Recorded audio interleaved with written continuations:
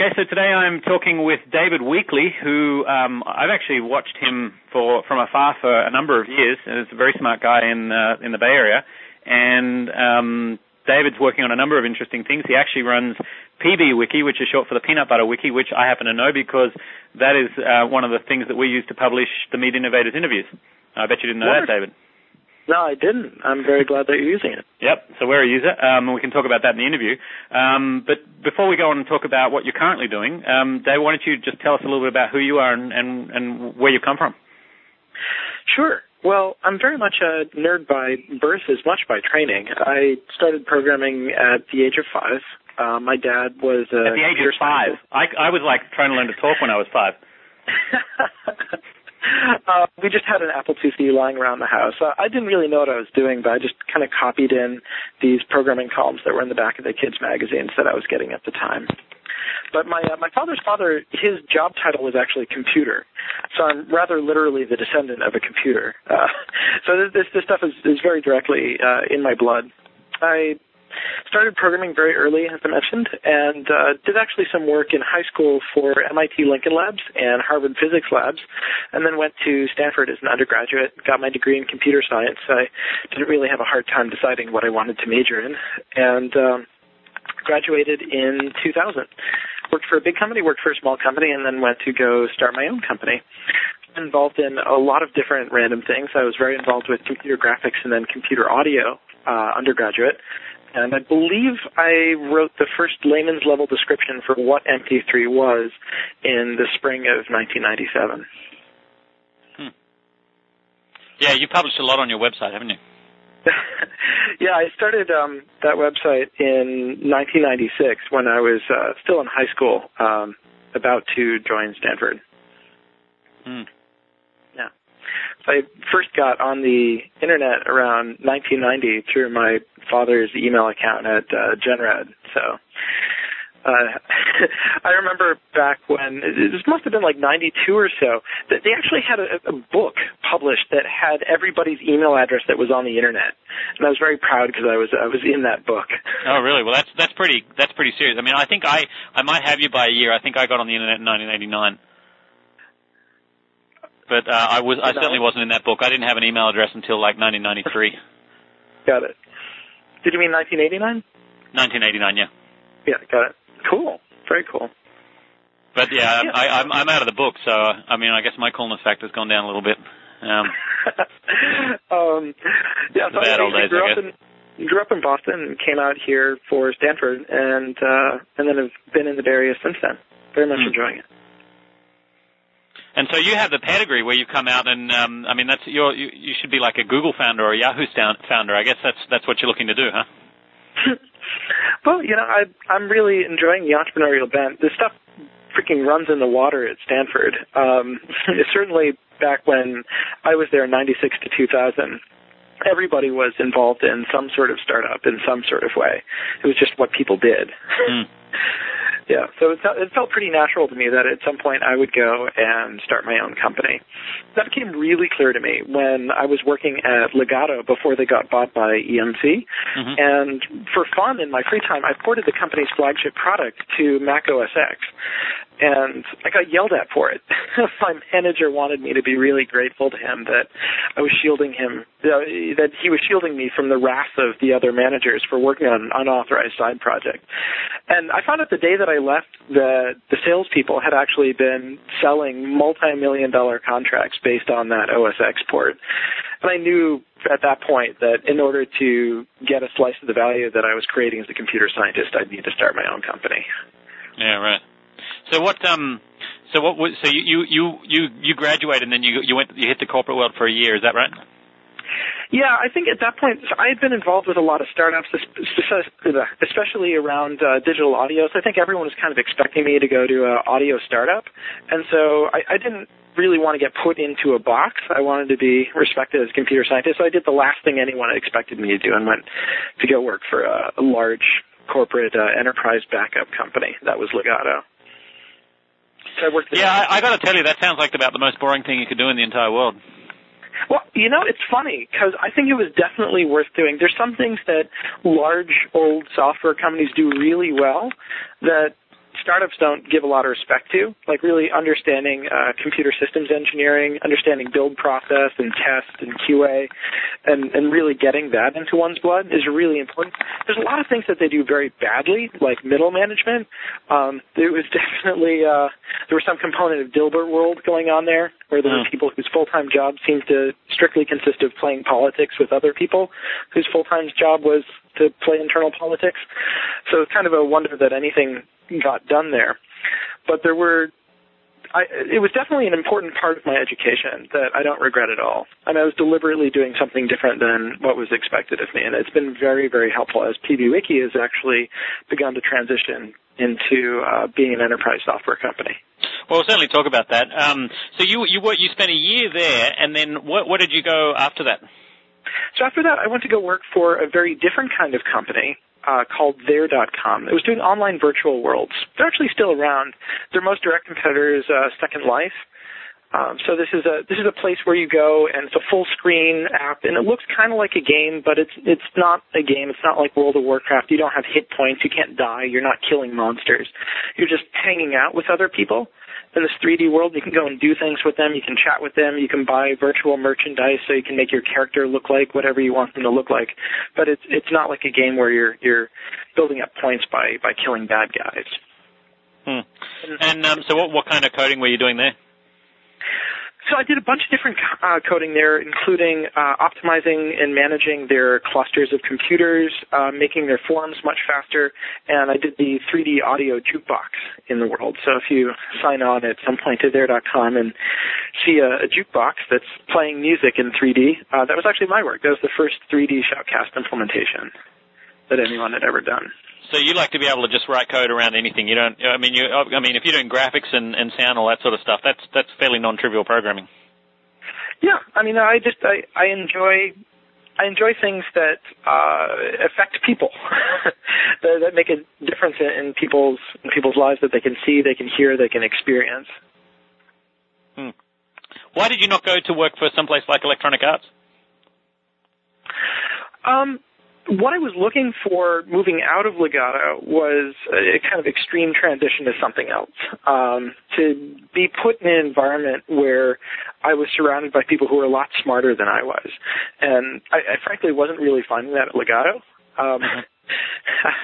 And There.com offered me that. It was still to this day the most intensely brilliant team of technologists that I've ever seen assembled before. A lot of that was due to the CTO, Ken Duda, who by hand pieced together the engineering team. He'd interview about 100 engineers for every one he'd hire. It was really intensive. What was crazy about that company was how secret they kept everything. I had to go through and pass 5 rounds of interviews before they would even tell me what the company did. They were in stealth beta for a long time before they launched. How did they keep you interested enough to go through that many interviews without knowing about them? The interviews were with people who were clearly smarter than I was, and it at that point was pretty rare for me to find somebody who was just whole giant heads and fields and leagues ahead of me in their technical depth and knowledge. These were people who had written a good part of the operating system BOS. They're very, very hardcore folks. And so it was like the quality of the interviews was intensive and very enjoyable. And it was clear that if I went to go work there, I'd be surrounded by people who I could learn a lot from. All right. How long did you stay there for? I was there for about a year and a half. And then, so tell me how that went. I mean, if they got the technology guys right and the company hasn't been a big success, was it the management problems? Did they not? Was the business model not right? What was about it that didn't get it to where it should have been? Boy, so I think there's a couple different factors. I think there's some question as to whether a 3D full-screen immersive communications environment that's not a game can ever really be successful. I think that mentally a lot of the communications media that have succeeded in the last decade or so have been what I call backgroundable. So you take a look at like IM, SMS, email, any of these things that have become wildly successful, and there are things that you can do while working on other things. There are tasks that are backgroundable. You don't have to be fully immersed, fully engaged in that thing, right? But something that's a full-screen application where you can't really be doing other things at the same time, that really it demands all your attention. It's not something that's backgroundable. And so it's not a way that you would casually go and interact with other people. It would be the only thing that you'd be doing. So it's not something you could do, for instance, at work. You couldn't keep in touch with people at work using such a full-screen technology. You need to, set aside time. And that time needs to be synchronized with when other people, the people who you want to go and chat with, are also setting aside that time. And that, I think, ends up really limiting the level of participation, the number of participants that you can get online, and the degree to which the experience is compelling. I think that people are willing to set aside time to go play a game, and they're willing to make a game be their full-screen, full-time experience. They'll just sort of chalk out, okay, I'm going to go and play World of Warcraft after I get home from work tonight, between 7:30 and 9 p.m., right? I'm just going to go and play it for an hour and a half. And they've kind of chalked that time off for goofing off. And it ends up almost by accident becoming a communications medium where they're connecting with other people and building these social relationships. But it's a game first, and the social aspects end up becoming the more interesting part after you've effectively beaten the game. So was the point of their one, was that supposed to be their.com, and that was to hook up with your friends? It wasn't supposed to be like a big game or something? That's exactly right. I mean, it was a place where you could go and do things in a virtual space with your friends to get to know them better online. Right. But it wasn't a game. There weren't quests. You didn't go and, slay monsters. And I think it sort of needed to be a game. Right. Yeah. Huh. Okay. So it was in the end, it was a business model issue. Yeah, I think that was part of it. I think also the whole secrecy for 5.5 years before they went into public beta was also a bad idea. I mean, my current philosophy on how businesses succeed now is distinctly opposite that. I think that in order to make the right thing, you need to get the simplest possible thing out there in front of people, hear what they say about it, and iterate it along with your customers versus trying to make this big, perfect, wonderful thing in secret. I think that's just a bad idea. I get maybe people didn't realize that as much back then, but I mean, another to that line, the saying I know is the first version you put out of something is always going to be the worst version, and you're just going to get better from there. That's right. So it's important that you get started on that process of getting better as soon as possible. So, I mean, I think you should take the simplest possible incarnation of your idea and just put it out there. I think a lot of innovators have a problem that they're too smart. They've got this really complex, overarching, interesting, and comprehensive vision for what their product is going to become someday, and they want to build the whole thing before they show it off to people, right? Because otherwise the full impact of it won't be understood by the audience. And as a result, they end up handicapping themselves. They end up spending years working on something before putting it out there, and then it turns out that what they put out was the wrong thing. I know that now, and all of the people I work with online know that. Are you seeing that in the Valley, that people are understanding that, or do they still not get it? I feel like entrepreneurs who have been around the block, who've gotten some skinned knees, they understand it intuitively. It's something I still see as a problem in new entrepreneurs, that they've got this big, wonderful, awesome, overarching vision, and they're looking to build up a whole team to implement the whole thing before they launch any part of it. And sometimes they need some sense beaten into them that they just need to launch the simplest possible thing that could work. Well, they don't even need it beaten into them, but you don't have to do it yourself. Their market will do that for them. Right, but I mean, out of a desire to save them a few years of doing the wrong thing. I think a really interesting example of that is actually Intermix, which was the company that owned MySpace. Do you know that story? I'd be happy to hear it from you. Just that they were doing internet offers. They were selling Hydroderm, which is a wrinkle cream. They did a bunch of other stuff. They had a lot of traffic inventory, and they were doing all kinds of email and all sorts of stuff like that. And then some of the guys in their team just had this idea for a little site to compete with Friendster. And they plugged it into the rest of their network so that it would get users. And the idea was that they would create their own traffic inventory so that they could run their own offers against their own traffic. And then suddenly that blossomed, and the rest of the company became basically almost meaningless. And they jettisoned it all, and it became MySpace. I actually I interviewed today the guy who bought the rest of their stuff, and like the Hydroderm stuff is still going, and it's about a $40 to $50 million a year business. But nothing compared to MySpace. Yeah, I mean, I think that a lot of modern companies actually have this. I mean, take a look at like PayPal's founding, and they were doing Palm Pilot to Palm Pilot encrypted money transfers, right? Exactly. That's a perfect example. You take a look at Flickr, and that was just meant to be the photo upload portion of this online adventure game. It wasn't actually meant to be a photo sharing service. Oh, I didn't know that one. You take a look at Slide.com's origins, and this was a Windows application that was meant to sit on your desktop for doing catalog shopping, so you could sort of like passively browse catalogs as a Windows application. Now they're, the number one Facebook application provider. And, Craigslist was just this guy's mailing list. It wasn't even any technology at all. Yeah. So it's really fascinating how these things that start off really simple, almost as an accident, as a side project to something else, end up becoming really successful, end up really catching on. Because the market will tell you what it needs. And that's why I think it's really important to get out there as fast as possible. I agree. But the other thing that, as a side to that, is you've got to have the resources to take advantage of the opportunity when it comes. Like the MySpace guys, they had all the resources. They had the ability to send out emails so friends could invite their friends. They had the traffic so they could plug it into all this massive inventory and gain traction really quickly. Whereas, if you don't have the resources behind you, the opportunity will just whiz by. That said, I feel like the amount of resources that you need to be able to take advantage of opportunities like this has just gotten increasingly small.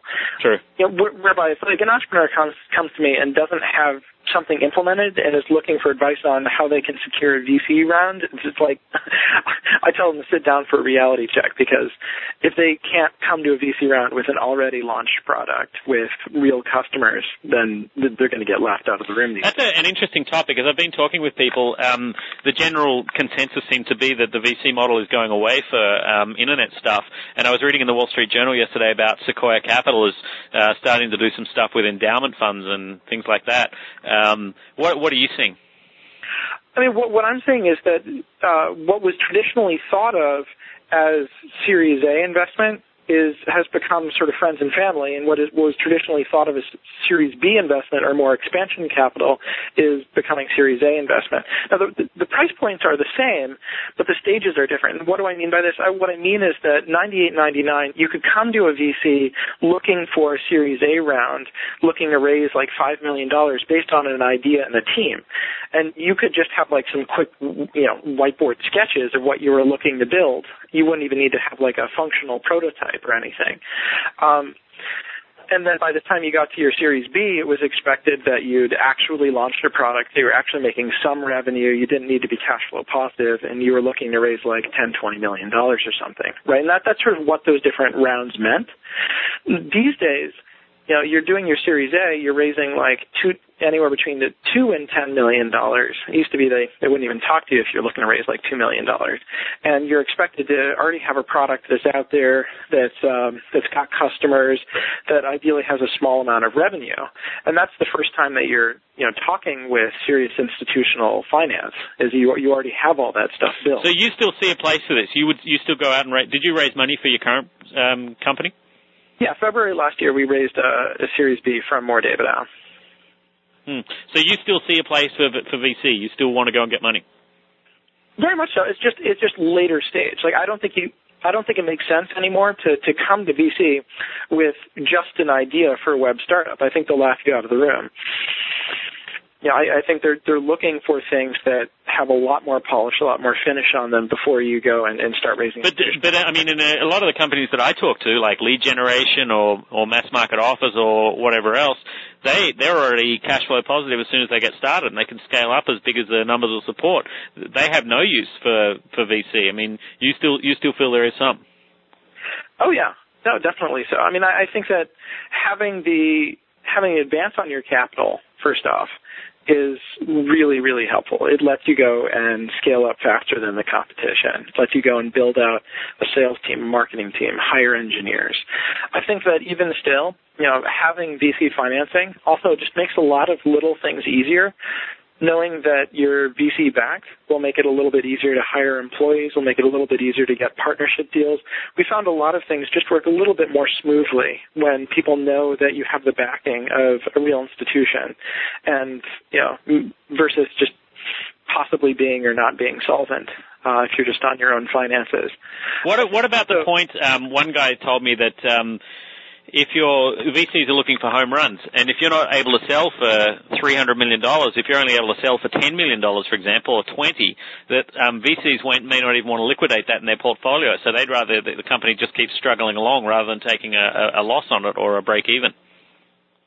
And therefore you don't get the cash out. I think that is a reasonable point, but there's actually a flip side to that same point. And that's that a lot of entrepreneurs, and myself included, come into it thinking, I've got a $10, $20 million company idea. And what the VCs are very helpful with is opening your eyes as to ways that you could go and become much bigger than that. Does that make sense? So you think that the VCs are helping you think of ways to scale the company?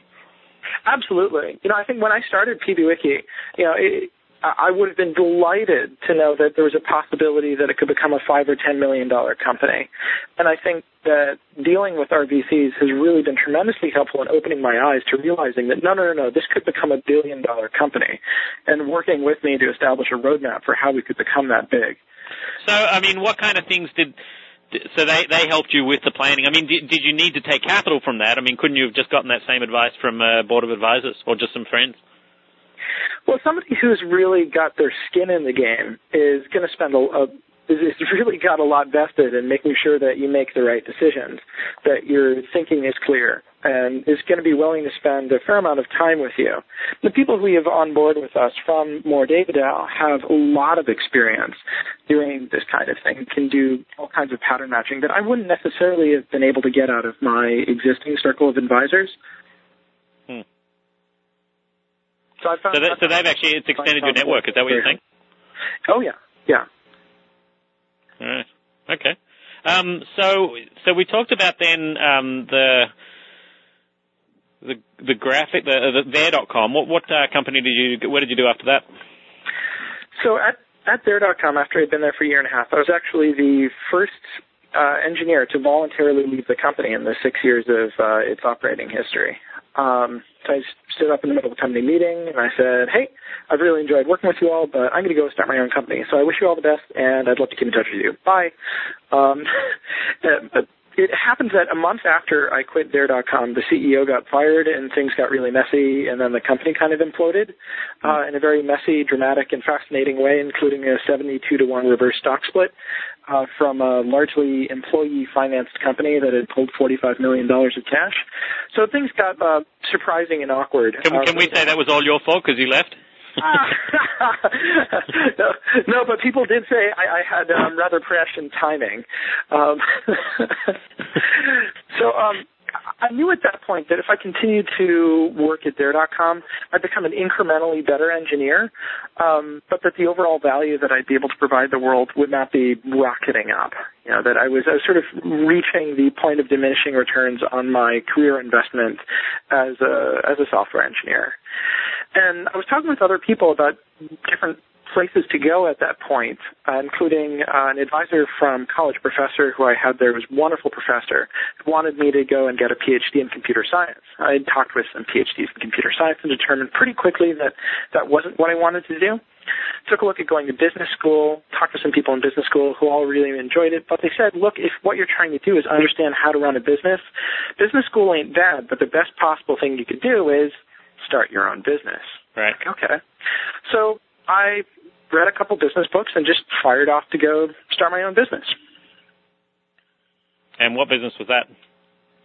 Well, I was thinking at the time that I was going to build a web-based project management application. So I spent the first 2 months after I left talking with project managers about what their needs were. And pretty quickly I came around to the conclusion that this was going to be too hard, that the project managers I was talking with had wildly varying product requirements for what they would need to meet their needs. So there was a part of the project management prototype that I was putting together that involved taking central logs of instant messages so that people could IM about project requirements, and then those notes would get automatically attached to the project definition. Mm-hmm. And I decided to productize that part of it because it was pretty novel, and I wasn't seeing similar things like it out in the market. So I called it IM Smarter. And it worked for a year and a half on it, had some pretty cutting-edge technology, but it didn't really take off. It was not particularly well marketed, and I had spent too much engineering time working on making it fancy and scalable, and not enough on making it like just really super obvious and useful for people. You weren't listening to your market. Yeah, I was working too hard on making the technology fancy. So, like, as a technologist, you sort of have this belief, not explicitly stated, that if you build cool technology, good things will happen. Isn't that the same in music, where guitarists want to be able to play like the coolest stuff, but then the coolest stuff is what people don't actually want to listen to? Yeah, I think you'll find it in any field. That, yeah, what the market wants is going to be different than what you want or what you feel like doing. You need to listen to the market. So then I realizing that this wasn't really taking off, I had about 5,000 people signed up and using it, but that number wasn't really growing very fast. I started working on some different side projects from I Am Smarter. And one of those side projects, I went and I wrote in a weekend, PBWiki, and I launched hoping that about a dozen organizations would sign up by the end of the year. And 2 days later, had like 1,000 organizations signed up. I was like, wow, I need to pay attention to this. So I switched to going full-time on that. And that was in June. So that was just something where you were just messing around with some code on one weekend, and that's where you got it started, and people just started using it. Yeah. Yeah, and so now why did they all go and start using PBWiki rather than using Twiki or some of the others out? I mean, there's plenty of wikis out there. So in June 2005, while there was a lot of different pieces of wiki software that you could install on your server, pretty much all of them had a step one. So you've got your Linux server, ... And for most people out there who could take advantage of a wiki, for whom a wiki would be useful, they don't have a Linux server that's just sitting around ready to install some software on.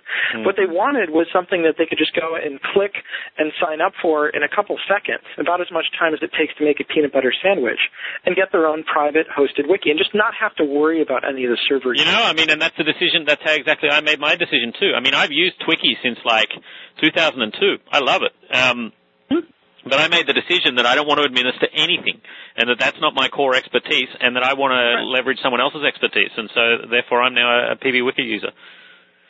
Great. Yeah, I think that pretty much exemplifies our user base. They're people who are smart, and a lot of these people even have the technical competence to be able to go and install and run a wiki service on their own computers, but they've got other things that they're doing. You know, they have other things that they're working on. It doesn't really make sense to be spending a lot of your time doing internal IT, working on things that are not your company's focus. It's just a distraction by definition. Right. So that started off, you got 1,000. How did you get those 1,000 users? Was it just people referring to each other? Were you using anything to actually to drive traffic? So I mentioned the project to a couple different friends of mine who have blogs, and they wrote it up, and then some of the bigger blogs noted it and like, hey, this computer science guy went and wrote up this wiki system in a weekend, and it actually looks half decent, and it's very simple, and it's very easy to use. Like, hey, you check it out. And so it started making the rounds very quickly in that sense. And as people signed up for it and started finding it useful, they in turn told other people about it. And in the last 3 years, I mean, we've been experimenting with a lot of different kinds of marketing campaigns, different ways to get the word out about PBWiki, but nothing's been nearly as effective as people telling their friends, people who love the product, people who use the product telling their friends.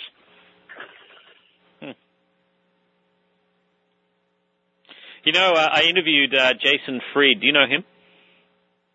Remind me who he is? From 37 Signals? Yes. And in his interview, he talked about how a component of all of their products, because they're all collaboration tools, whether it's Basecamp or Campfire or Highrise, they're for working with teams. And so by default, there's a viral growth element built in. Is that maybe the case for what you're doing too?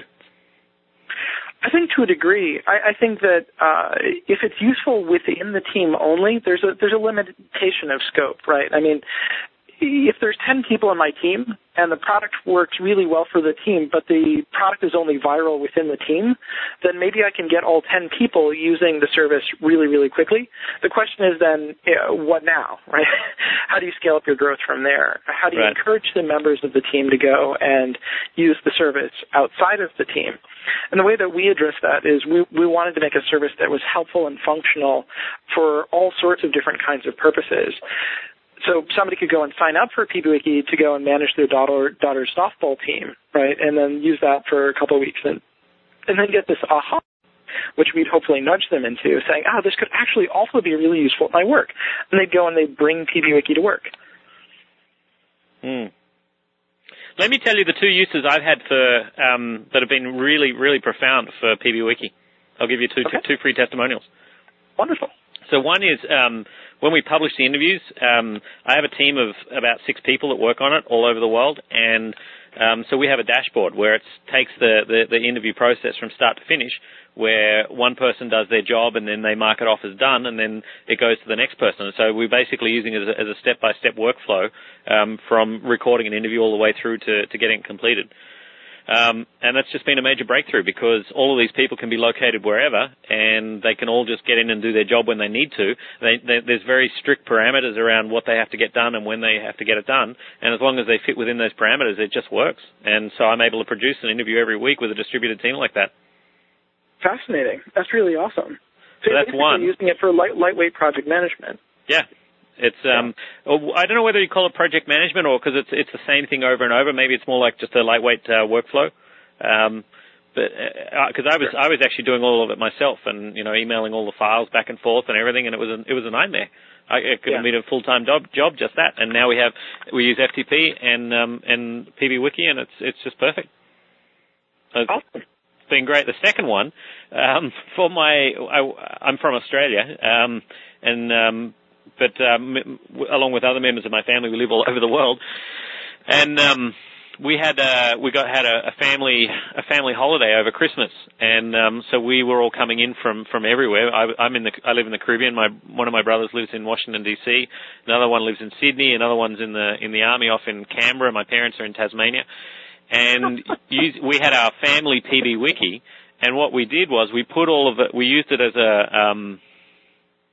a calendar. We basically broke down all the days that we were going to be together, and we coordinated as a family all of the different things we were going to do. Like on this day we're going to meet up with one set of cousins, and on this day we're going to meet up with another set.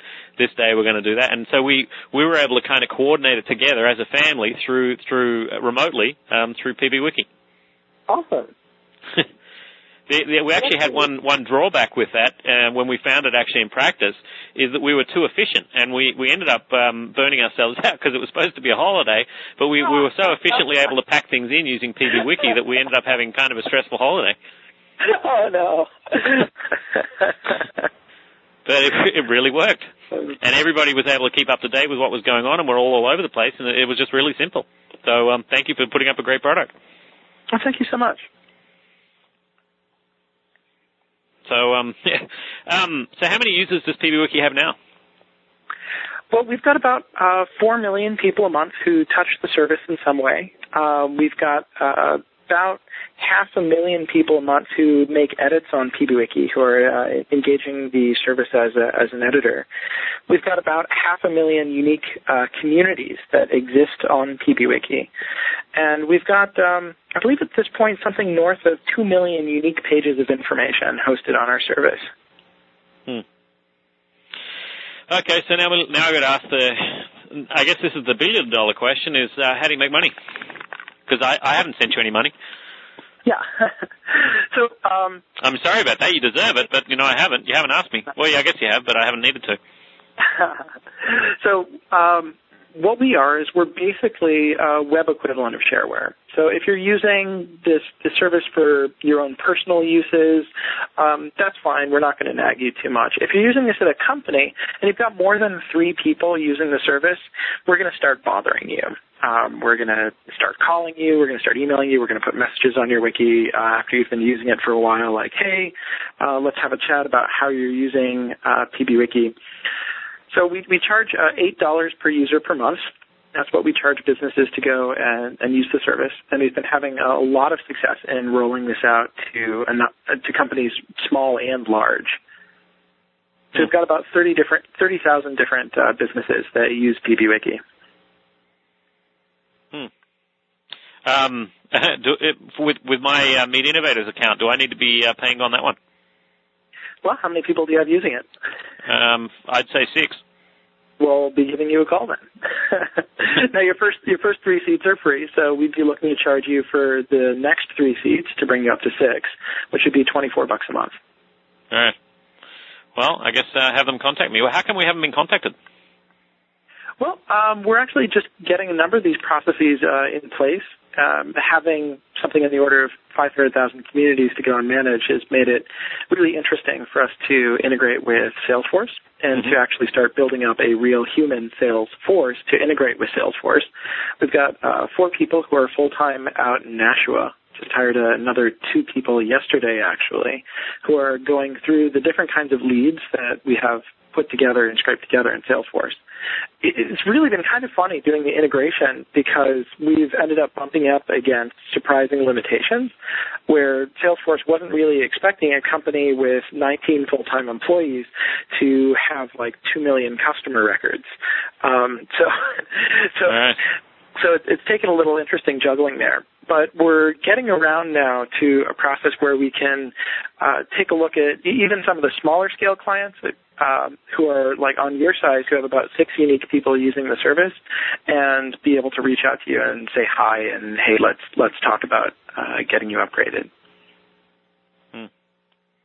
And so in a case, I mean, that sort of situation in a case like mine, what if I don't want to upgrade? How is that going to, because that's going to affect a lot of your users. Sure. So we do offer pretty steep first-year discounts, and we can also have a chat about, like, what are you using the wiki for? Like, how can we make you a success here? What kind of price point makes sense for you? And especially since these are kind of early days for us, going in and making sure that this per-seat pricing model works well for customers like you, we're willing to be really flexible to make sure that we can give you a solution that makes sense for the kind of budget that you have in mind. For people who are just absolutely unwilling to pay and are using it day in, day out at a company for commercial purposes and have more than 3 people using it, at that point we ask them to, not use our service. That's actually been fairly rare. At the point that we've got a company that's using our service for business purposes day in, day out and has a team of people using it and kind of counting on it, they recognize the value that PBWiki brings to their business, and they're willing to discuss with us to have some price point that they're willing to pay. What will you do if someone else comes along and makes it all free? Well, I think there's a lot of suspicion about free, because free means kind of renudging on any sort of guarantees. Like, are you going to go and trawl my private data here to try and pull up appropriate ads to go and display to me? Are you going to provide me with a service level agreement that'll guarantee that my business critical data will be available to me? Am I going to be able to email somebody for support or call somebody for support? There's a lot of things that go away with free. Very, very small clients, somebody who might, maybe is like a 2, 3, or 4 person operation, may be comfortable with that sort of level of whimsy, as it were. But it's not really clear that larger teams with more serious work, with more valuable IP, are willing to just kind of throw it to the wind and just kind of cross their fingers and hope that the provider who's giving them all this stuff for free will continue to give it for free without any strings. So, because I understood in the beginning the model that you were trying was forcing people to have start off with public wikis and then running some kind of AdSense on their pages, and I guess you'd keep the revenue from that. Did that model not work?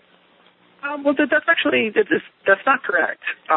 Actually, at the very start, when PBWiki started, you could only make private wikis. The ability to create public wikis was something that we added a little later on. We did experiment for about a year or so with running AdSense advertisements on public wikis, but even though we were generating millions of ad deliveries a month, we were not getting anything more than beer money.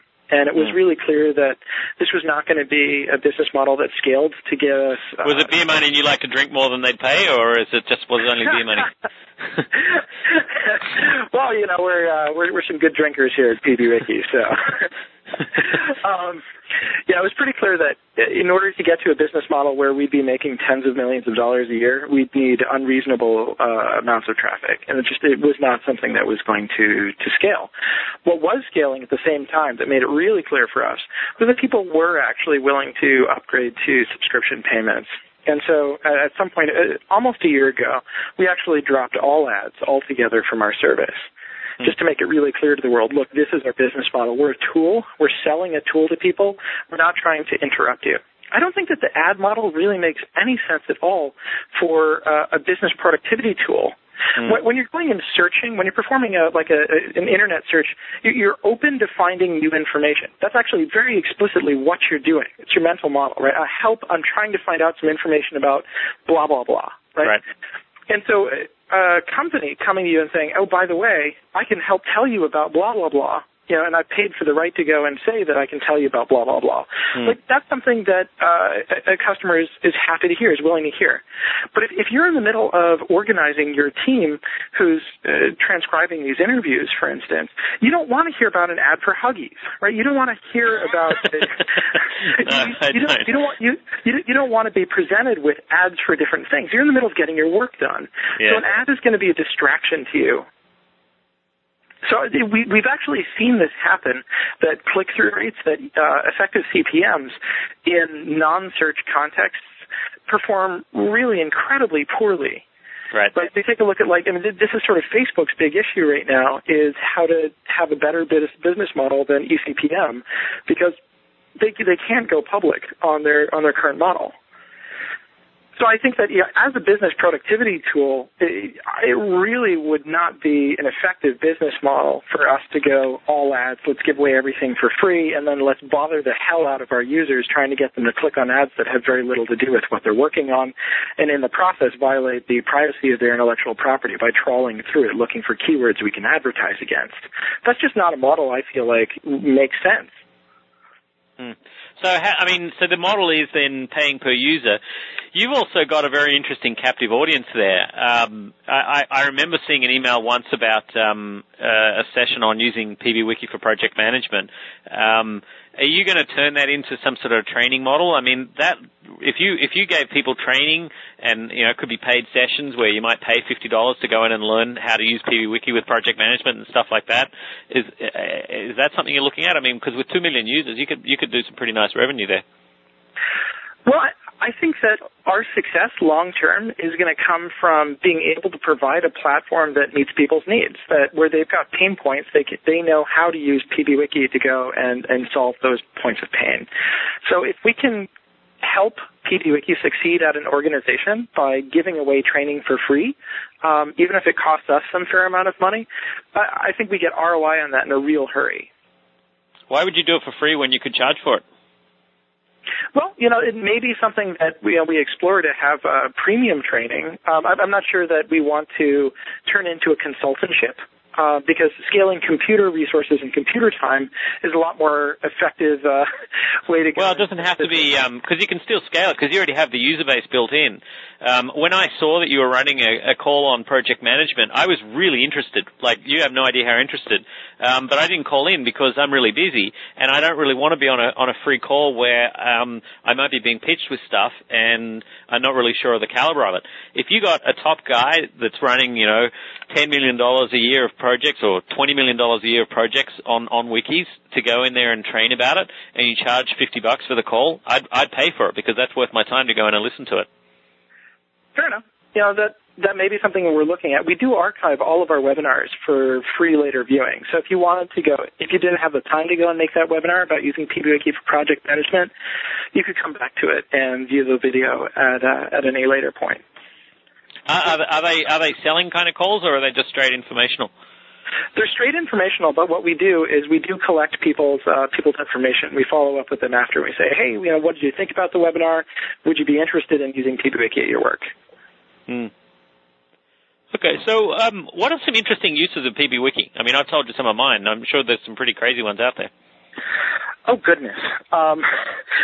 We have got such a wild diversity of users. I have mixed feelings about holding a PBWiki user conference because I'm not sure all of our users would get along.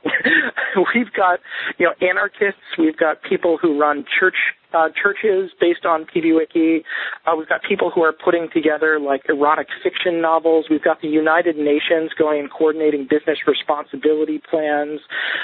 We've got large chemical companies that are going and putting together product safety manuals for internal consumption. We've got advertising agencies that are using PBWiki to give to their clients. So their clients have got the latest up-to-date information about how their advertising campaigns are going.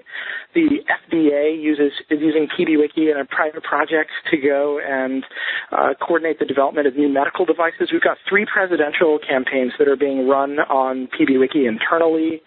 You mean the actual campaigns are being run on PBWiki? Yeah. So for which can you say which ones? No, I don't think we're actually authorized to disclose which ones. But these include some people still in the running. Wow. Amazing. Yeah. So there's this wild diversity of folks. I mean, there was this one point where last year, I was working on some of the firewall tuning rules to go and make sure that some of these more aggressive networks that were trying to hack into our servers were getting blocked out. I made a little mistake, and I fixed it like a few seconds later, but my phone rang. I picked up the phone, and it turned out that the Utah legislature was mid-session and was counting on using a PBWiki for examining their budget and had been briefly shut out for a couple seconds, and they were rather upset. And I apologized to them for it. And it was just, and then hung up, and it was just like, whoa. This system is really affecting a lot of people. It sometimes is a real surprise to find out about all the uses that are going on of PBWiki, not all of which we know about. But one of the really interesting ones is Barcamp. I don't know if you're familiar with that. No. So Barcamp is a series of self-organized conferences that happen all around the world on a pretty much continuous basis, and it's all organized on PBWiki. You can go to barcamp.org or barcamp.pbwiki.com. They go to the same place. They're both hosted on PBWiki. And you can go and set up your own conference talking about whatever subject material you'd like and put together the attendee list and the sponsors list and who's giving what talks. And it's this kind of viral, self-replicating form of a conference. And there's ones like that are happening almost on a continuous basis all around the world. They've been on almost every continent. I'm not sure there's been a Barcamp on Antarctica yet, but they're probably working on one. Right. Well, we're running out of time. Do you have any other things you want to tell us about PBWiki or what you're doing going forward? So we've had a couple different market surprises where the people who have shown up to go and use the service have not been the kind of people we were necessarily expecting. The biggest case of this, the biggest instance of this, is how popular PBWiki has been within the education and library sciences space. It turns out, in retrospect, it's kind of obvious that what teachers are looking for is a modern tool that they can use to connect with their students outside of the classroom that doesn't require using the computer lab. Because the computer labs in a lot of these schools are like wildly overbooked, so it's an incredibly rare resource. It turns out wikis are perfect for them. So we've got over 100,000 educators who use PBWiki. They go and provide distance learning to organize their course curriculum, etc. It's a wonderful tool for that. And then for librarians, this stuff is like crack. I mean, you think about what their job is. It's collecting, organizing, and disseminating information. And that's precisely what a wiki lets you do in an easy and lightweight fashion. So wikis have taken off like wildfire within the library communities.